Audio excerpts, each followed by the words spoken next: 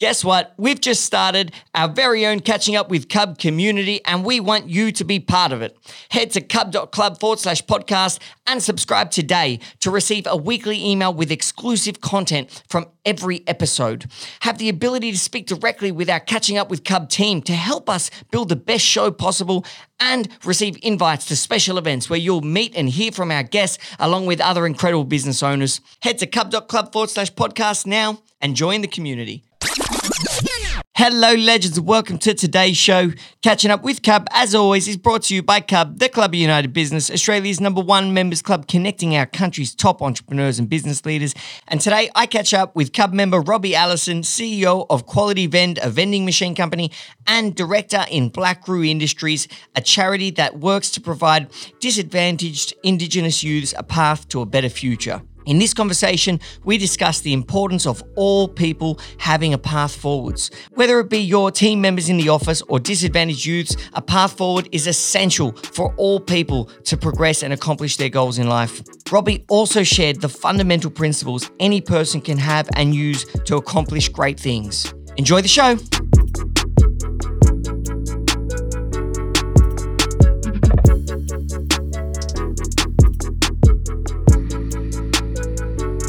We have not caught up in a very long time. How are you? Yeah, not too bad. Yeah. Not too bad. You were just saying you're impressed with our new podcast room? Loving it. Look at this. It's pretty fancy. I know. We've been hiding it from the members, but we're actually building one next door, which the community will be able to book as well. The best part about this is that I was worried that I'd be coming to your house and you'd be in a bathrobe or something, and I'd be like, "Oh, dude!" Like, worried? That would be cool. Yeah, I don't know. I think we'd maybe work. Yeah, the first. I mean, get the ratings up. Yeah. Okay, let's get on to serious topics. You've been working on quite an exciting new project. Yes, sir. I guess not that new. When did you start in 2019? So it started in 2016. Steve, who's a Camilleri fella, was basically driving down the road and saw one of his first workers on a Sunday wearing this outfit. And just for the listeners who aren't watching, you're wearing a high vis. Okay. Yeah. Okay. Sorry, high vis. Not bathrobe. Repeat. No. Not bathrobe.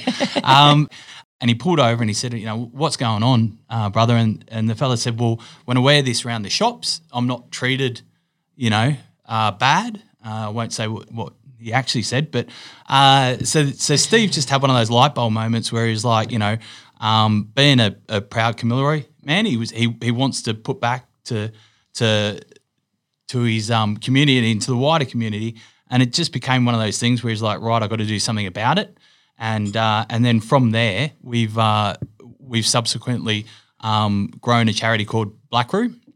So Black Roo Community Indigenous Corporation is the main entity, and then underneath that we've got 4 different components to it. So you're looking at Black Emu, where we're running a Cert 2 Pathways to Construction course up in a correction centre, northern New South Wales, called Ballunda. Now Ballunda means second chance down by the river, and what's pretty amazing about it was that our first set went through a couple of months ago, and we had 4 fellas, get through this program. Yesterday we were up there and we did a graduation. We had 11 blokes coming through. We are now at a point where we've got young fellas who have probably messed up a bit, and they need that second chance. They're putting their hand up. So when they're coming before the courts, they're saying, look, I know I've done wrong. I want to do something different. And we're getting them, and we're motivating them. We're getting the big arm around them. We're encouraging them. We've got 2 of the best weapons up there. So we've got a guy named Adam and Jason, and these fellas also Camilleri lads. They get around these guys, and they're 100% there. So when these guys come in, they come in obviously under different circumstances. A lot of them affected by drugs and alcohol. And what we've got to do is dry them out, set them up, and just what we've got to do is get them to commit to the high vis. I think what happens at the moment is that there's a lot of people out there that don't know what to do, so inertia gets the better of them. And what we do is that we show them how to work. We get in front of them, and that's the key why this is so successful. And so is the purpose of it? The purpose of it is to give Indigenous. Is specifically Indigenous? At the moment, we're specifically Indigenous because That's how we came about from Steve's pathway. But look, we don't want to just look at one set of people. We want to get this program. We want to get to guys that need Young to make that disadvantaged just need to make that youths. change. Like everybody knows that fella who that did the wrong thing, but may not have been a bad bloke. We've got some criteria that we won't accept into our fold.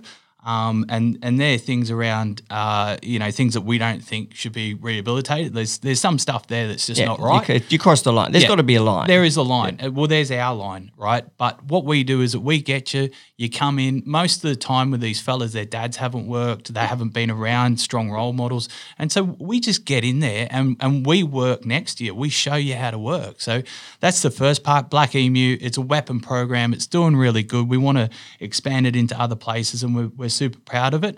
Next part is called Blackroo Industries, and that's where we're working inside of like facilities at the moment, like the John Moroney Correctional Centre, where we're actually making a thing called the Gibney Barrier. So the Gibney Barrier is a stop and go sign, and what it's doing is it's getting people 1.5 meters off the road.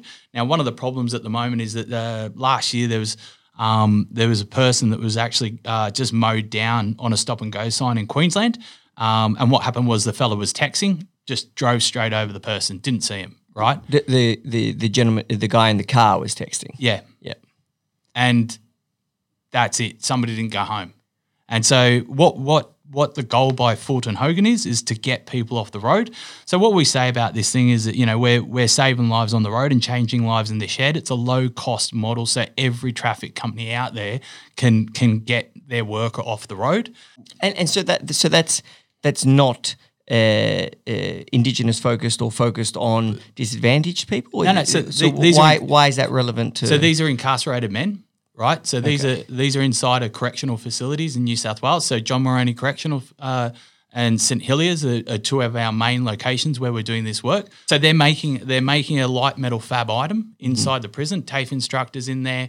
We've got people in there giving them training and skills and training. So now what's super cool about it is that we're making this under license to Fulton, and our fellas actually got in there and made it better. So we've actually got now the what we believe is the best Gibney Barrier out there, and we're hoping that over the course of like the next couple of months, as you're driving down the road, you never see somebody on a lollipop, right? That's standing in the middle of the road. We want them off the road. That's our goal.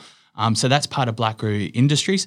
I want to just stop there and kind of focus the conversation, slow it down, and focus on what you actually think the core problems are at the moment that are impacting these young Indigenous community. So you mentioned by being given a path forwards and the skills to do something, that's something that's needed. That's obviously something that is lacking at the moment in the communities, so, would you say? So, like, I'm not Indigenous, so I can't speak on behalf of how people grow up in some rural areas and stuff like that.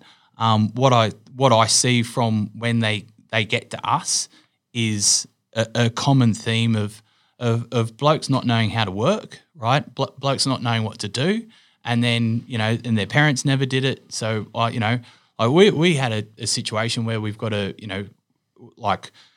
got a fella that had quite a large set of train fines. He was just trying to get to prison because he didn't know what to do with himself, right? So one of the things that's really cool about being in Cubs, of course, is that you're around, everybody here is a hard worker. You have to be, because you can't own a business without, being a hard worker.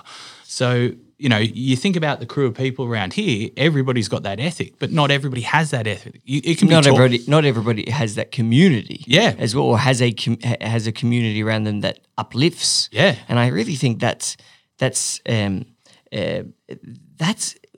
could be, and look, I'm not an expert on the topic, but from my perspective, I really think that is what you guys are on a mission to solve, is to provide, is to build a more uplifting community around Indigenous youth who could have potentially come from communities that, to reasons that aren't their own, are in disadvantageous positions. Yep. So and having role models and having paths forward, and having, in the same way I have a mentor, or my old man would have said, you can do this, but providing that mentorship, that community, that's really what I like to call it the big arm. You get the big arm around him, like just everybody needs a hug.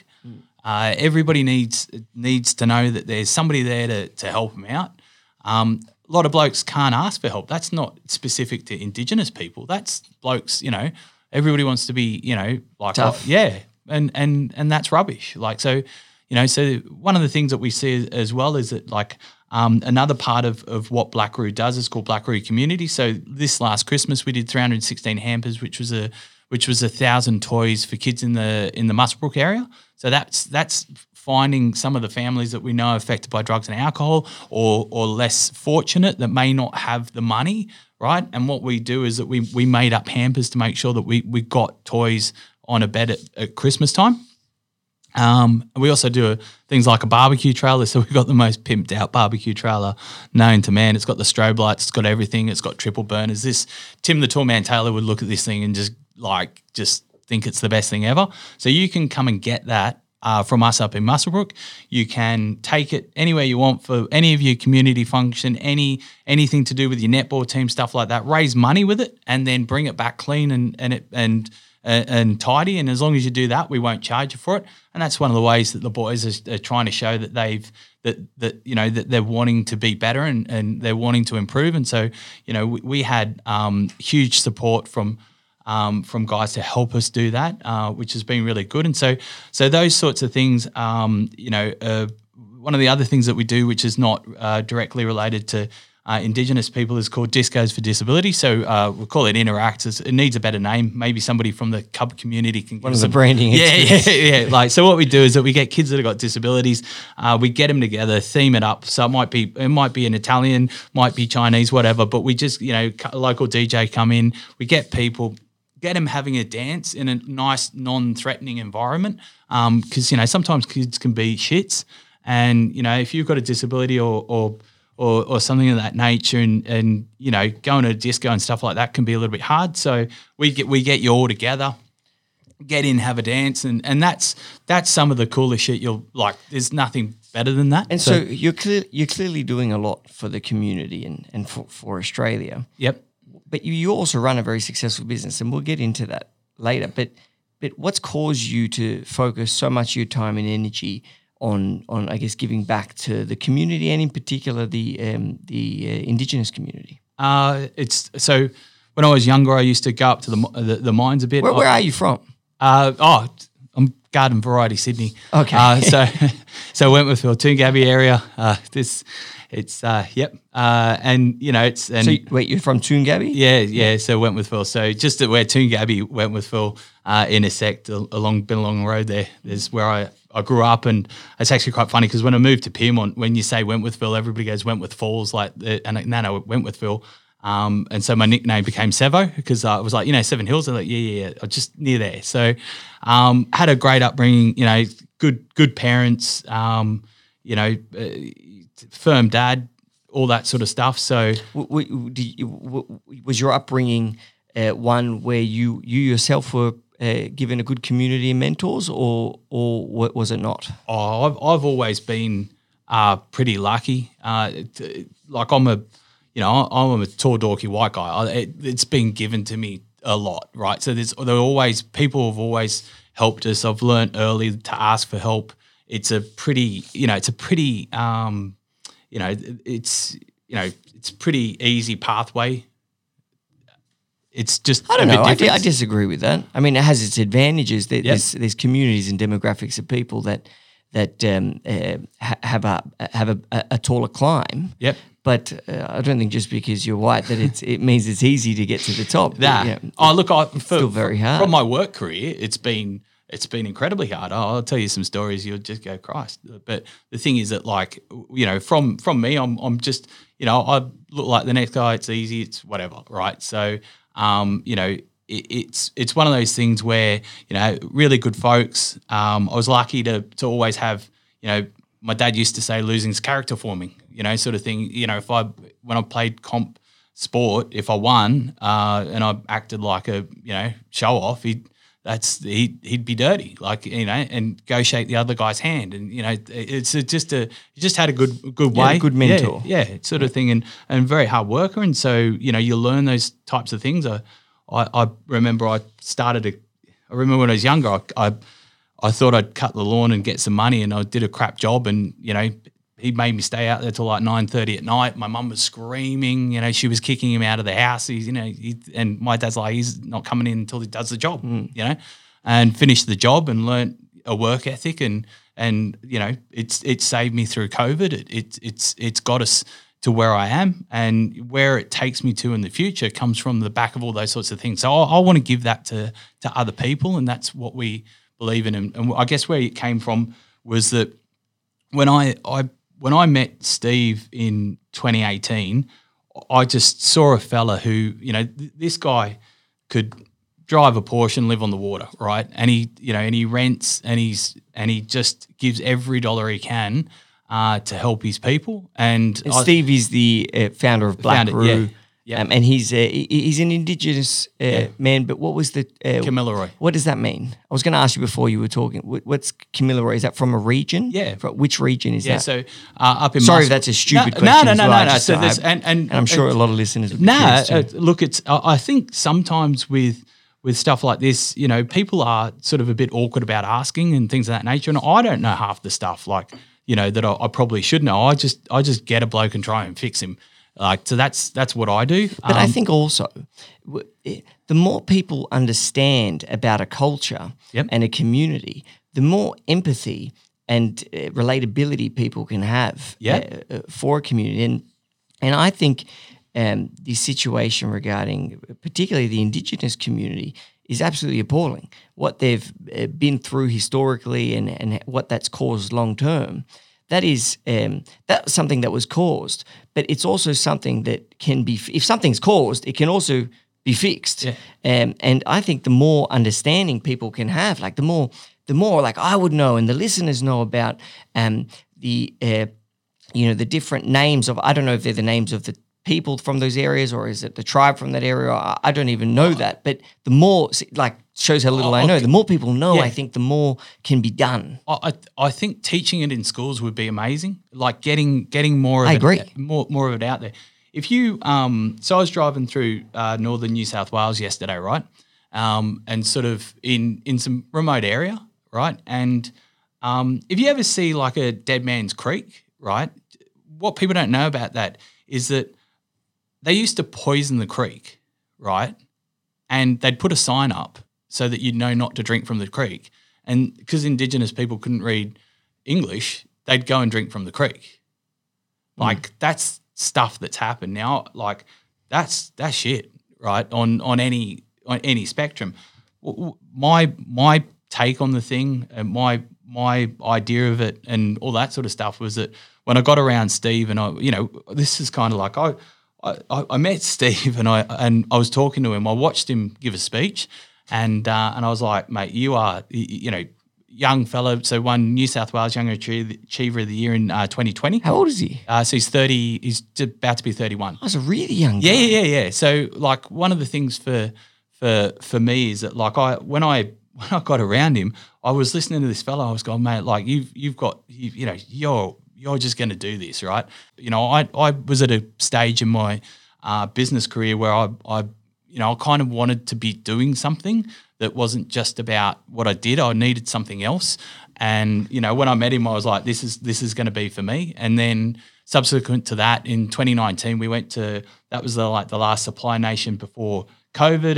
And it was still almost like a fringe fest at that point. It was like this outside thing. It was, people came along, but it wasn't, people didn't really know. And then this last Supply Nation, which happened a couple of months ago, was probably one of the biggest things. It's now, the government. So Steve was on the Oil and Gas Committee, and Steve with Minister Dominello wrote the policy when Mr. Dominello was part of was the Indigenous Minister for the 3%. And then once he got Finance Minister, he implemented that. And so Steve's done what Steve's done is an impressive guy. Yeah. But you mentioned something quite interesting. So if you have a successful vending machine business called Quality Vend. Yes. Is that correct?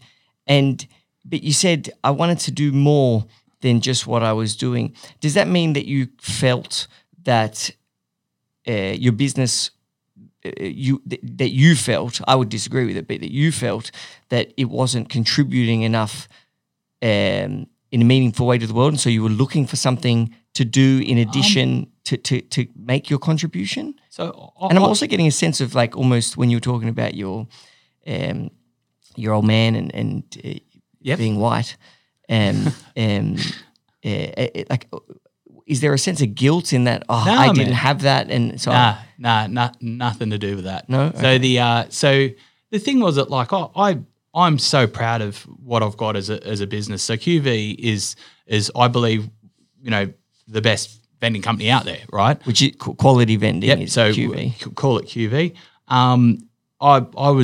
I've had a fortunate career, right? It's a career on the back of ridiculous hard work, but I was going to go surfing for a year, and my dad was like, "No, you're not, sunshine. Go down the road and get a job, right? There's no gap years around here."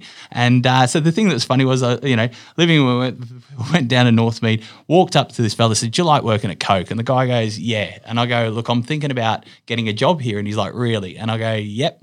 And he goes, "Okay." And he's chatting to us. And now I don't realise that this fella that's standing there is the head boss of Coke, right? I've just walked up and started talking to somebody, and they were changing the funny. Yeah, so changing later on I saw the cabana that was there where everybody would hide to have their smokes and stuff away from the head boss. And I'm talking to this fella, I'm back in the day, this is before your time, but there was a thing called a microfiber suit. It's good that it's been outlawed. And you wore a Disney tie, and that was the fashion for a lad at the time. And so I'm dressed there in the formal outfit, sort of thing. I got a red wagon, and I just said to this fella, "Look, I've got the red wagon. I need a job. Like, let's get me in here," sort of thing. And so anyway, they were changing the size of the shelves in Coles and Woolies, and to my luck, they just needed a big fella to come and help them. So I jagged a job in a company which. Subsequently, obviously, to get into Coke now, you probably need a couple of degrees, or you need to be fairly, you've got to have a qualification. And I didn't have anything. And the beauty of Coke was that it is almost like a uni course, because every new age bit of marketing that comes through goes through brands like that first. And so there I am working in Coke, and I took every sort of job that nobody wanted. And it was really funny. There was one time there where I literally went in for a job interview, and they were like, they started to talk to me, and I was just shaking my head, and they're like, "What are you doing?" And I'm shaking my head, and they're going, "Robbie, you've got to say something." I'm like, "No, I know you've asked everybody else. I know the people that have turned it down. I know you've gone to the market. I know you've gone everywhere, right? You've gone everywhere, and I am the only bloke that wants this job, and I reckon I've got it, and if I talk, I'm going to fuck it up." And they just went, "Is this what you think?" And I go, "I know it. Like, that's what I know. So I'm just going to sit here, say nothing, and at the end of this, you're giving me the job." And they just went, "Yeah, well, you've got the job, right? But we're going to need a bit more than that." I'm like, "Nah." I'm like, "This can only go bad for me." And so that's how you got your first job at Coca-Cola. No, so this was getting into a pretty senior job. So it was to run this state rail account. And at that point in New South Wales, you had Macca's. There was a couple of really big accounts, and so I was responsible for it. And I managed to by retailing and stuff like that, I ended up for the first time getting it into a profitable spot, which was really cool. And did a really good job. And I was the last guy on the team to get picked. And so that was pretty cool. And then subsequent to that, it was one of the things that I always think is that really is on my side is that I actually for the next job, I was at a point where they didn't have an assessment center on me, like those assessment tests and stuff like that. And it was actually kind of funny because they were like, "You've got to do one now," because of the amount of people I had working for us at the time. And I was like, I'd always ducked it. And so what's this? This is to assess your character or to assess yeah, your performance? No, it's the one. It's like your math skills, your English. Oh, it's yeah. your when you're trying to avoid it. Yeah, I've been avoiding it for. So I still haven't done it. Yeah. So and just because I do like the podcast and listen to it, I also am another dyslexic fella. So I like and Steve's also dyslexic. So it's quite funny if we have a meeting with a customer on George Street and it's 152 and one of us will show up somewhere. We might not get it. It's a 1 in 3 chance for us to get it right. But the thing that was funny was that I went through the assessment centre and they actually worked out that I was the dumbest guy to work at Coke. So they sat us down and they said to us, Robbie, we can't work out how you – we don't even know. Risen. How did you get the job here? How did you – like how is this and how can you manage so many people? How can you like what is what like this doesn't make sense. And so so at that point it was quite funny. And I think that's always been to me my strongest the thing that's strongest about us is that anywhere I go, so when I was in year 1 and they worked out that I couldn't read properly, I repeated year 1. And then at the end of that year, they wanted to repeat me again. I'd probably still be in year 1 if they hadn't if my mum went down to the school and they said, look, he's just move him on kind of thing. And but you raise a big question, which is what is your secret to success in life? Because I mean, you rose the ranks of Coca-Cola Amatil. You and we're about to get into it, but I know you also then got involved with a separate business which did well against Coca-Cola, from what I understand. I think they bought you, and then you opened another business yourself. So you've obviously had, and now you're contributing to the country by supporting Indigenous. So you have success in life, yet. You were the dumbest person. Fucking idiot! Like this guy. But so my question is. Sorry, by the way, for the readers for the podcast people out there that don't get to see this, Dan's actually put his socks on his hands now and has started talking to me just to make it a bit more easy for our communication. But my question is, what do you think? And believe me, I met a lot of really successful people, and there's not one type of person that becomes successful. There are common traits, though. And I'd love to hear what you think your superpower is as to why you are able to achieve what you have already in life and what I'm sure you'll continue doing. So you just like, I can't be broken. So there's a point there where resilience. Yeah, it's just you got to have you got to have something that you're working towards. One of the things that was funny actually. So I worked in Coke.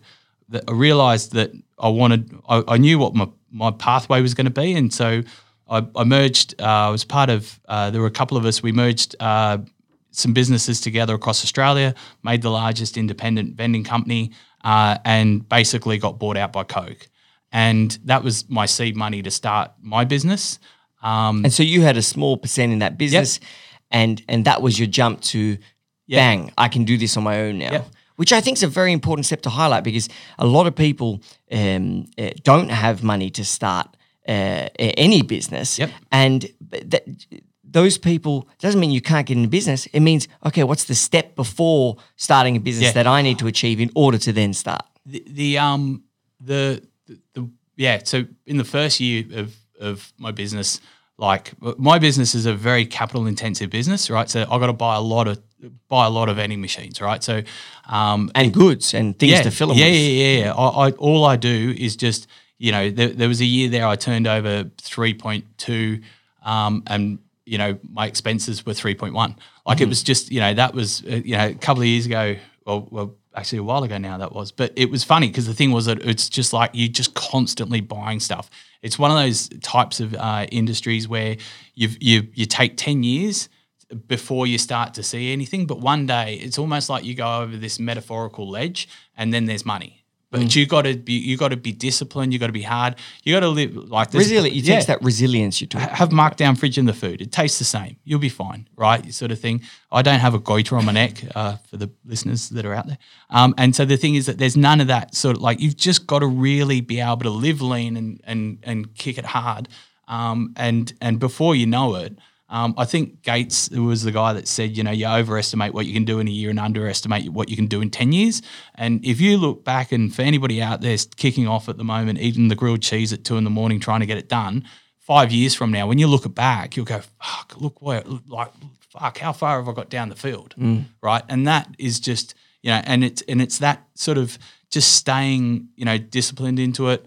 And I think that's always been my thing, is that when everybody else goes home, I've stayed out working, and I've just outworked my debt, I've outworked my problems, I've outworked everything that's come up, and eventually, one day Robbie will be wearing, I don't know, some linen or something like that, some loafers, but it's high vis for a while. I'm gonna get you your first cashmere jacket. Yeah. You let me know when you're ready. Yeah. I'll knot it up. And, I don't know how to look over the high vis. I was wearing that today. So, but one day that'll come for us, and I think one of the things that I've learned with partnerships and things like that as well is that when you're going down the road and you're forming a partnership with somebody or something like that, my advice to people that I've learnt the hard way is that you should both write down exactly what you want over like the next 5 years and turn it over at the same time like a game of Snap. And if it's the two people have the same thing, you're going to have a successful partnership. And if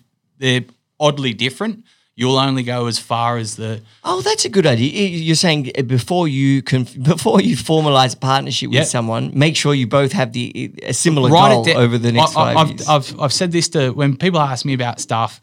This is my superpower that I've learned the hard way from splitting up with people, is that I know how far down the road I want to go. If you only want to come a bit of the way, we can't be partners. Like, it's just not going to work. Everybody, like, say if you're and that's just a good idea. Yeah, but just if you both write it down at the same time, blind across the thing, and then you turn it over at the same time, you go, right, this is what I want. You will know if this is going to be a successful partnership.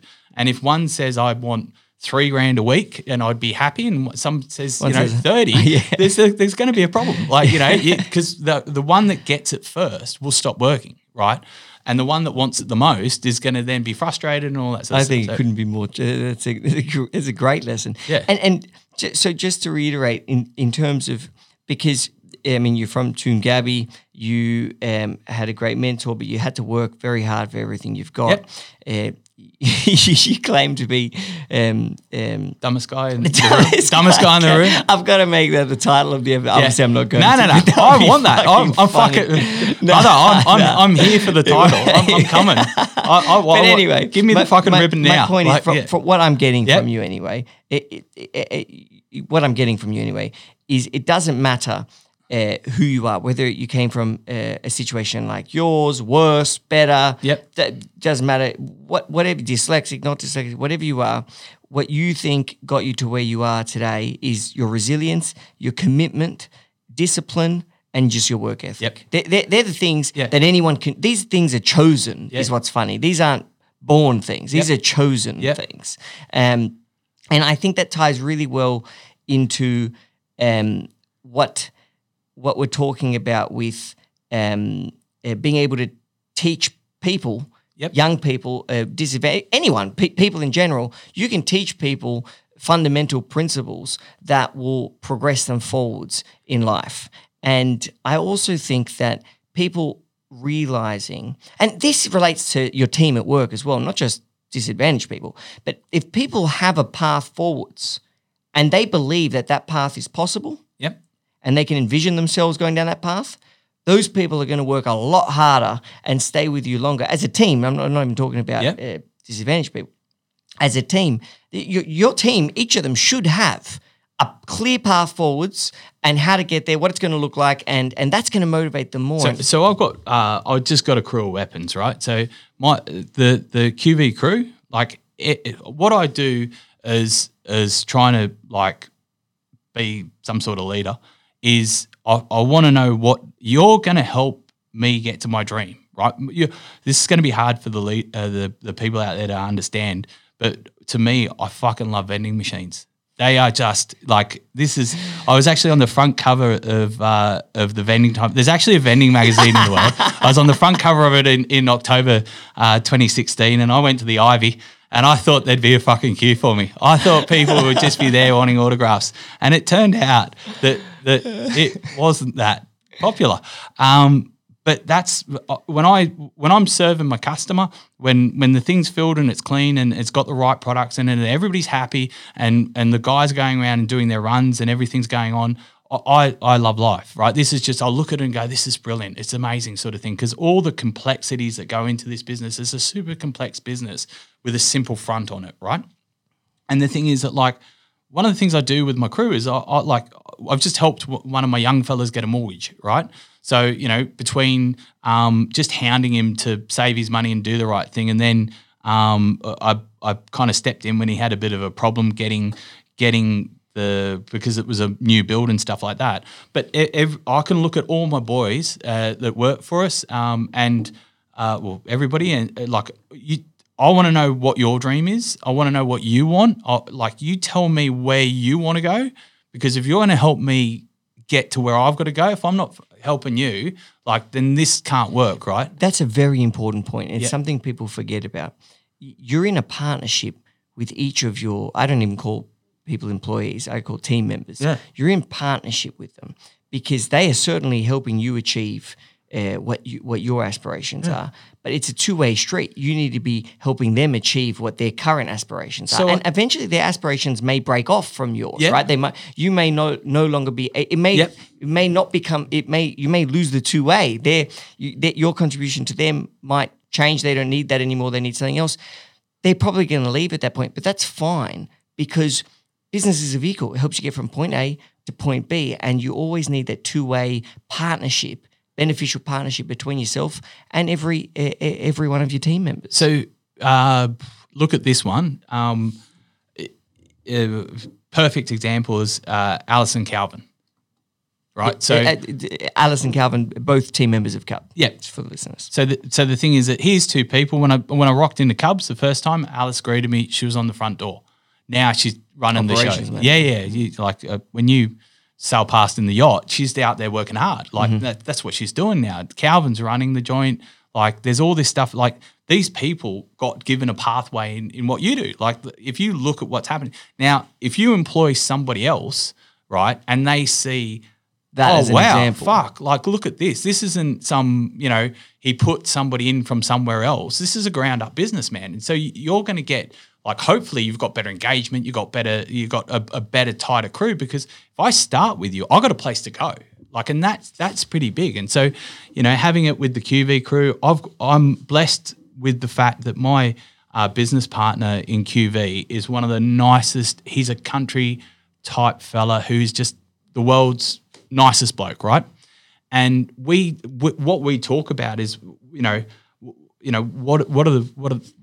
they need? Who needs what, and where do we need to help them, and what? And the thing is that if my crew work in a delivery business, we're a delivery business, right? And it's been fucking raining, right? Now there's been flooding. Yeah. Now there's a lot of people calling in sick, and my guys are out there working wet, right? Now I'll get up in the morning, I'll go work with a fella at 3-4 in the morning, right, to show him that, if you're going to get wet, I'll come get wet with you, right? But the thing is that and that's what we do to stand next to the guys to know, hey, I know this is bad at the moment, but it's never always that bad. But the thing is that they're doing it because they know that they're working for some sort of family style, or so I don't know if it's family, but there's some fellas that really want to believe in what they want to do as well. And I want to find ways to help all of my crew. They're going to want to help us get to the dream of QV being the biggest ever and the best ever, and our customers get amazing service from us, and our customers see that. But during COVID, we took a massive fucking hit. We're in offices, right? So when I did a contract for tell me about that, because I know that COVID for you was extremely bad for your business model, but also explain why it was bad for your business model. So the way a vending company works is that we supply and maintain the vending machine for free, which gives the perspective to the people that it's a free vending machine, right? But it cost me $10,000, $12,000, $13,000, right? To purchase. Yeah. So the thing is that, and then I got nearly $1 million worth of vehicle leases. None of them are a Porsche. They're all vans. Take that to the Ivy, right? That's not getting you far, right? So the thing is that I've got a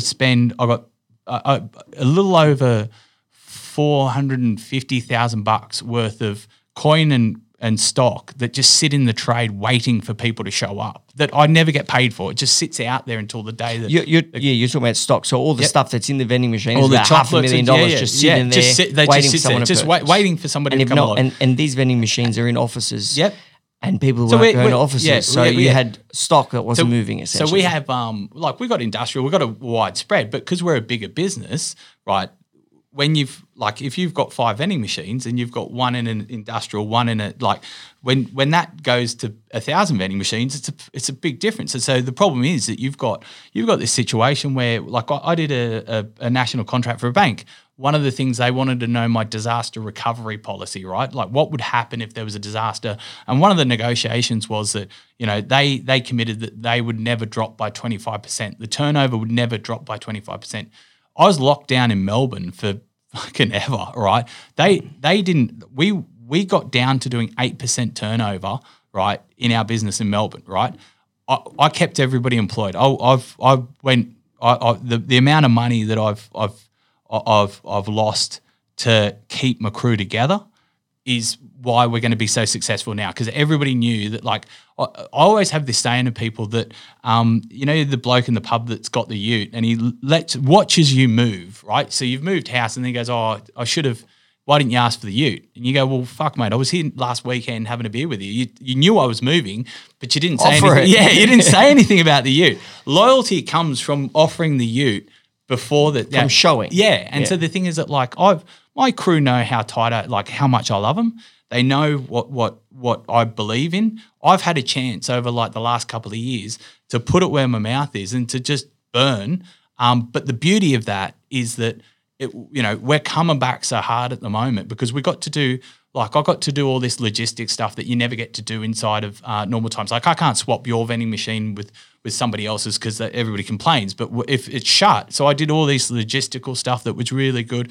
But there's the part with vending is that it's got all the issues of a company that's got a lot of high leases, right? It's got all the issues of a company that's got aging stock. It's got all the issues of my accounts department. Fuck, you're working for a dyslexic fella and, you don't want to be in that accounts department because I can't find my receipts. Where are they? They're in the wash. And so the business model is you make a percentage of the whatever's sold from the vending machine. So when there were offices were closed, essentially what happened is no one's buying anything from the vending machines. We can't make any money. So things like credit card readers, before COVID, I was a cash business, right?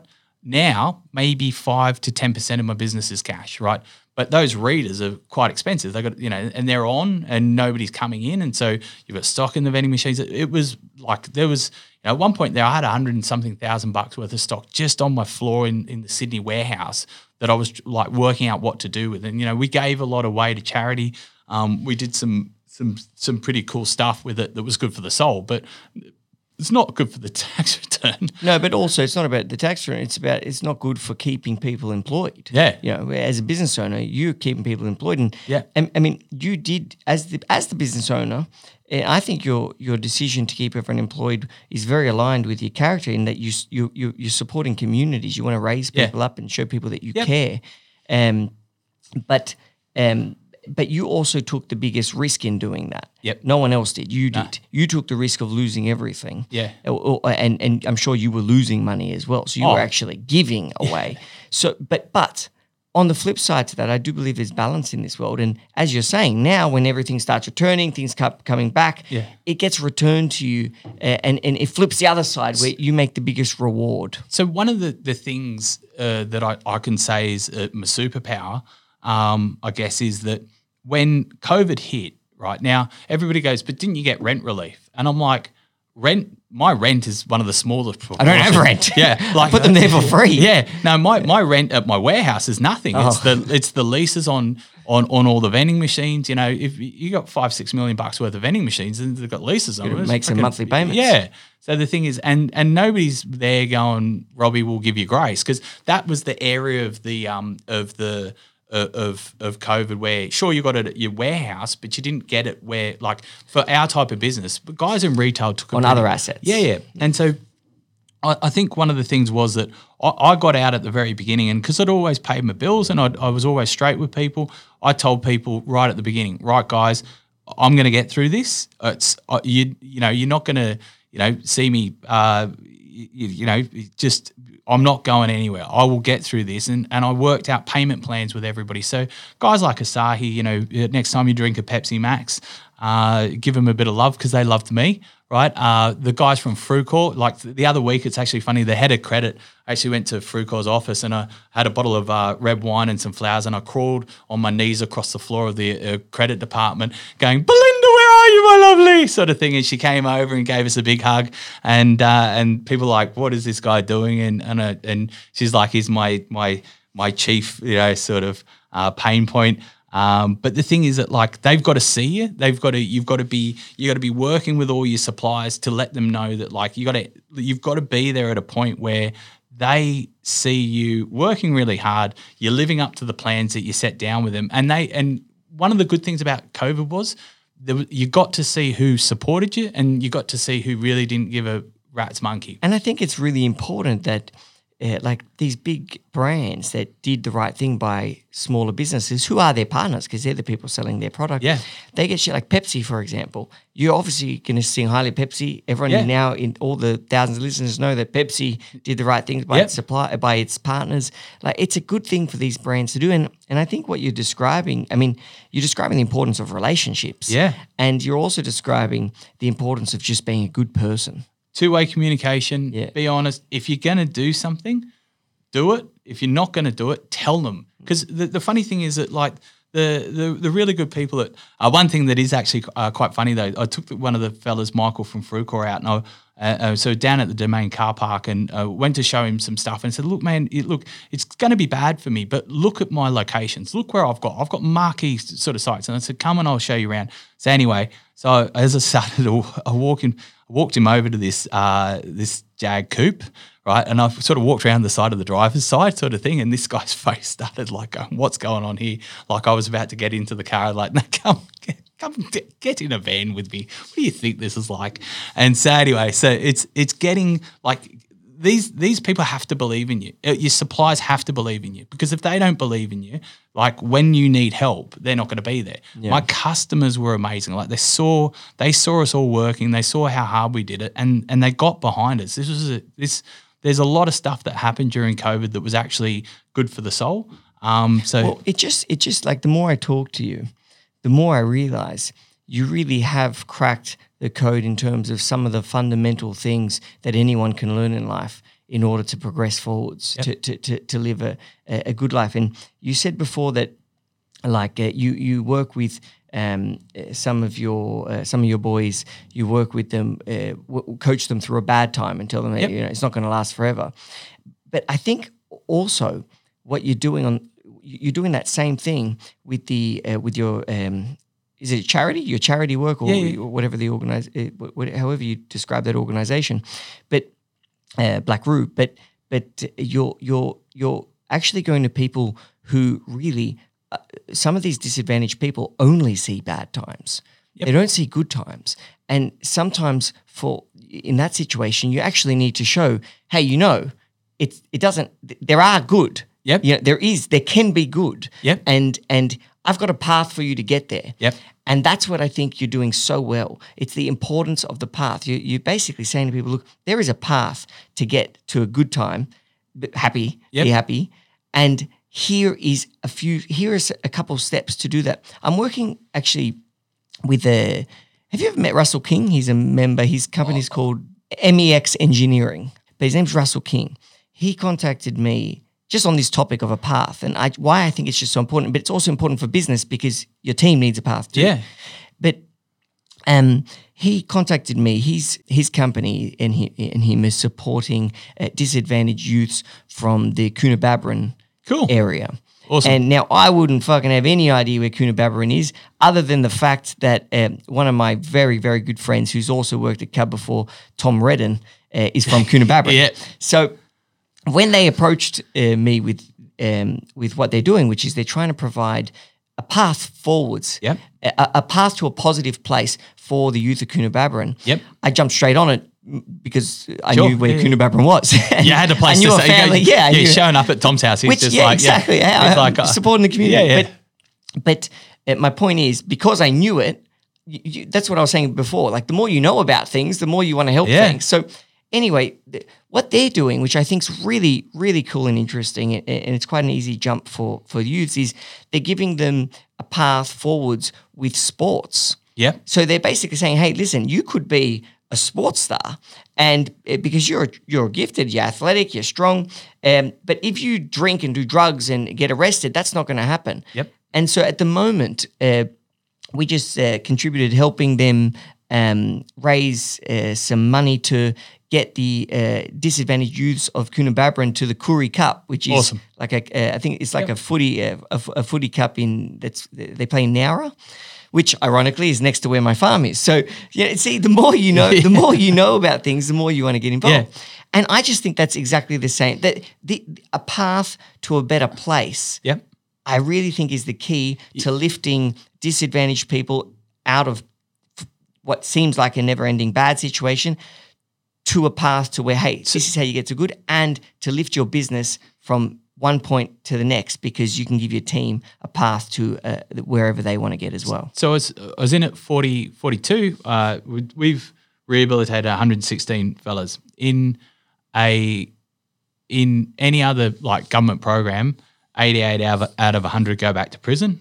We've had one guy who we then put back through the program, and we're up to 116. And wait, so say that again. If you've got 100 fellas, yeah, right, 88 of that, 88 fellas. What do you mean by fellas? You mean men in general? So 80. If you've got 100 prisoners, right, that so Indigenous fellas in prison, 88 of those 100 will be back in prison.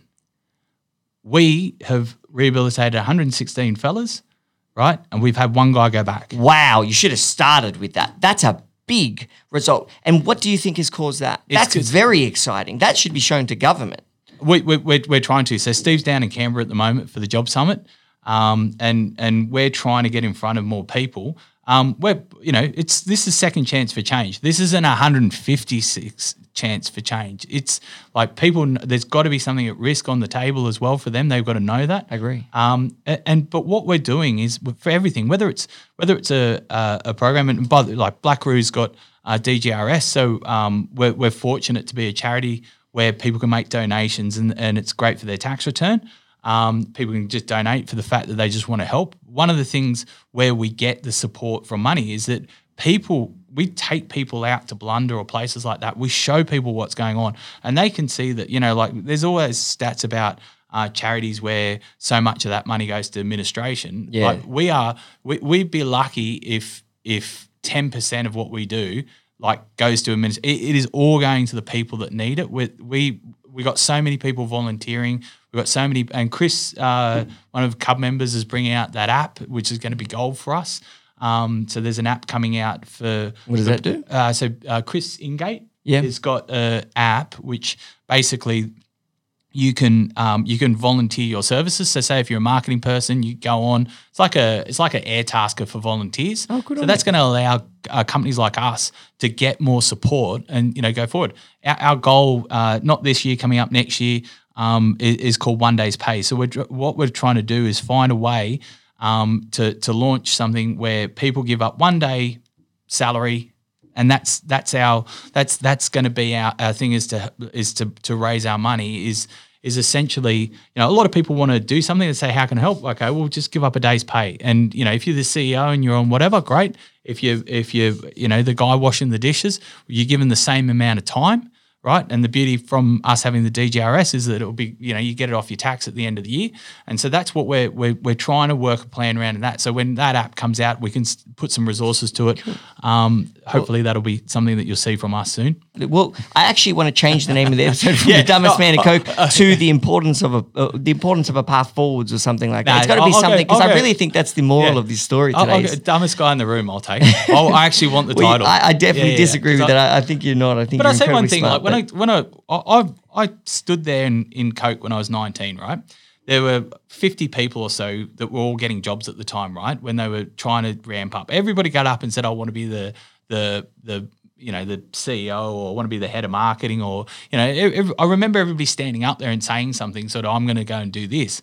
The best thing about business is doesn't matter who you are, how it is. If I'm in the room with you, I can fucking win.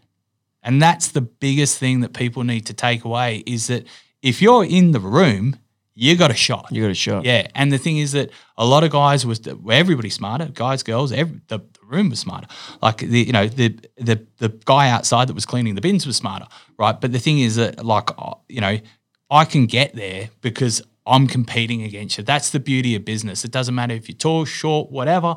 If you're in there having a go, you can win. And that's the beauty of it all, I think, for me. I love it. And let's wrap the episode up there. To our listeners, if you want to find out more about Robbie Allison, you can go to cub.club/podcast and find more information there, especially if you want to get in contact with him and support any of these amazing causes. If you want to catch up with Cub on Instagram, it's at Club United Business. It's equally as awesome. Robbie, thank you so much for your time today. That was really a brilliant conversation. Thank you. Thanks, my man. Awesome. Hope you enjoyed the show.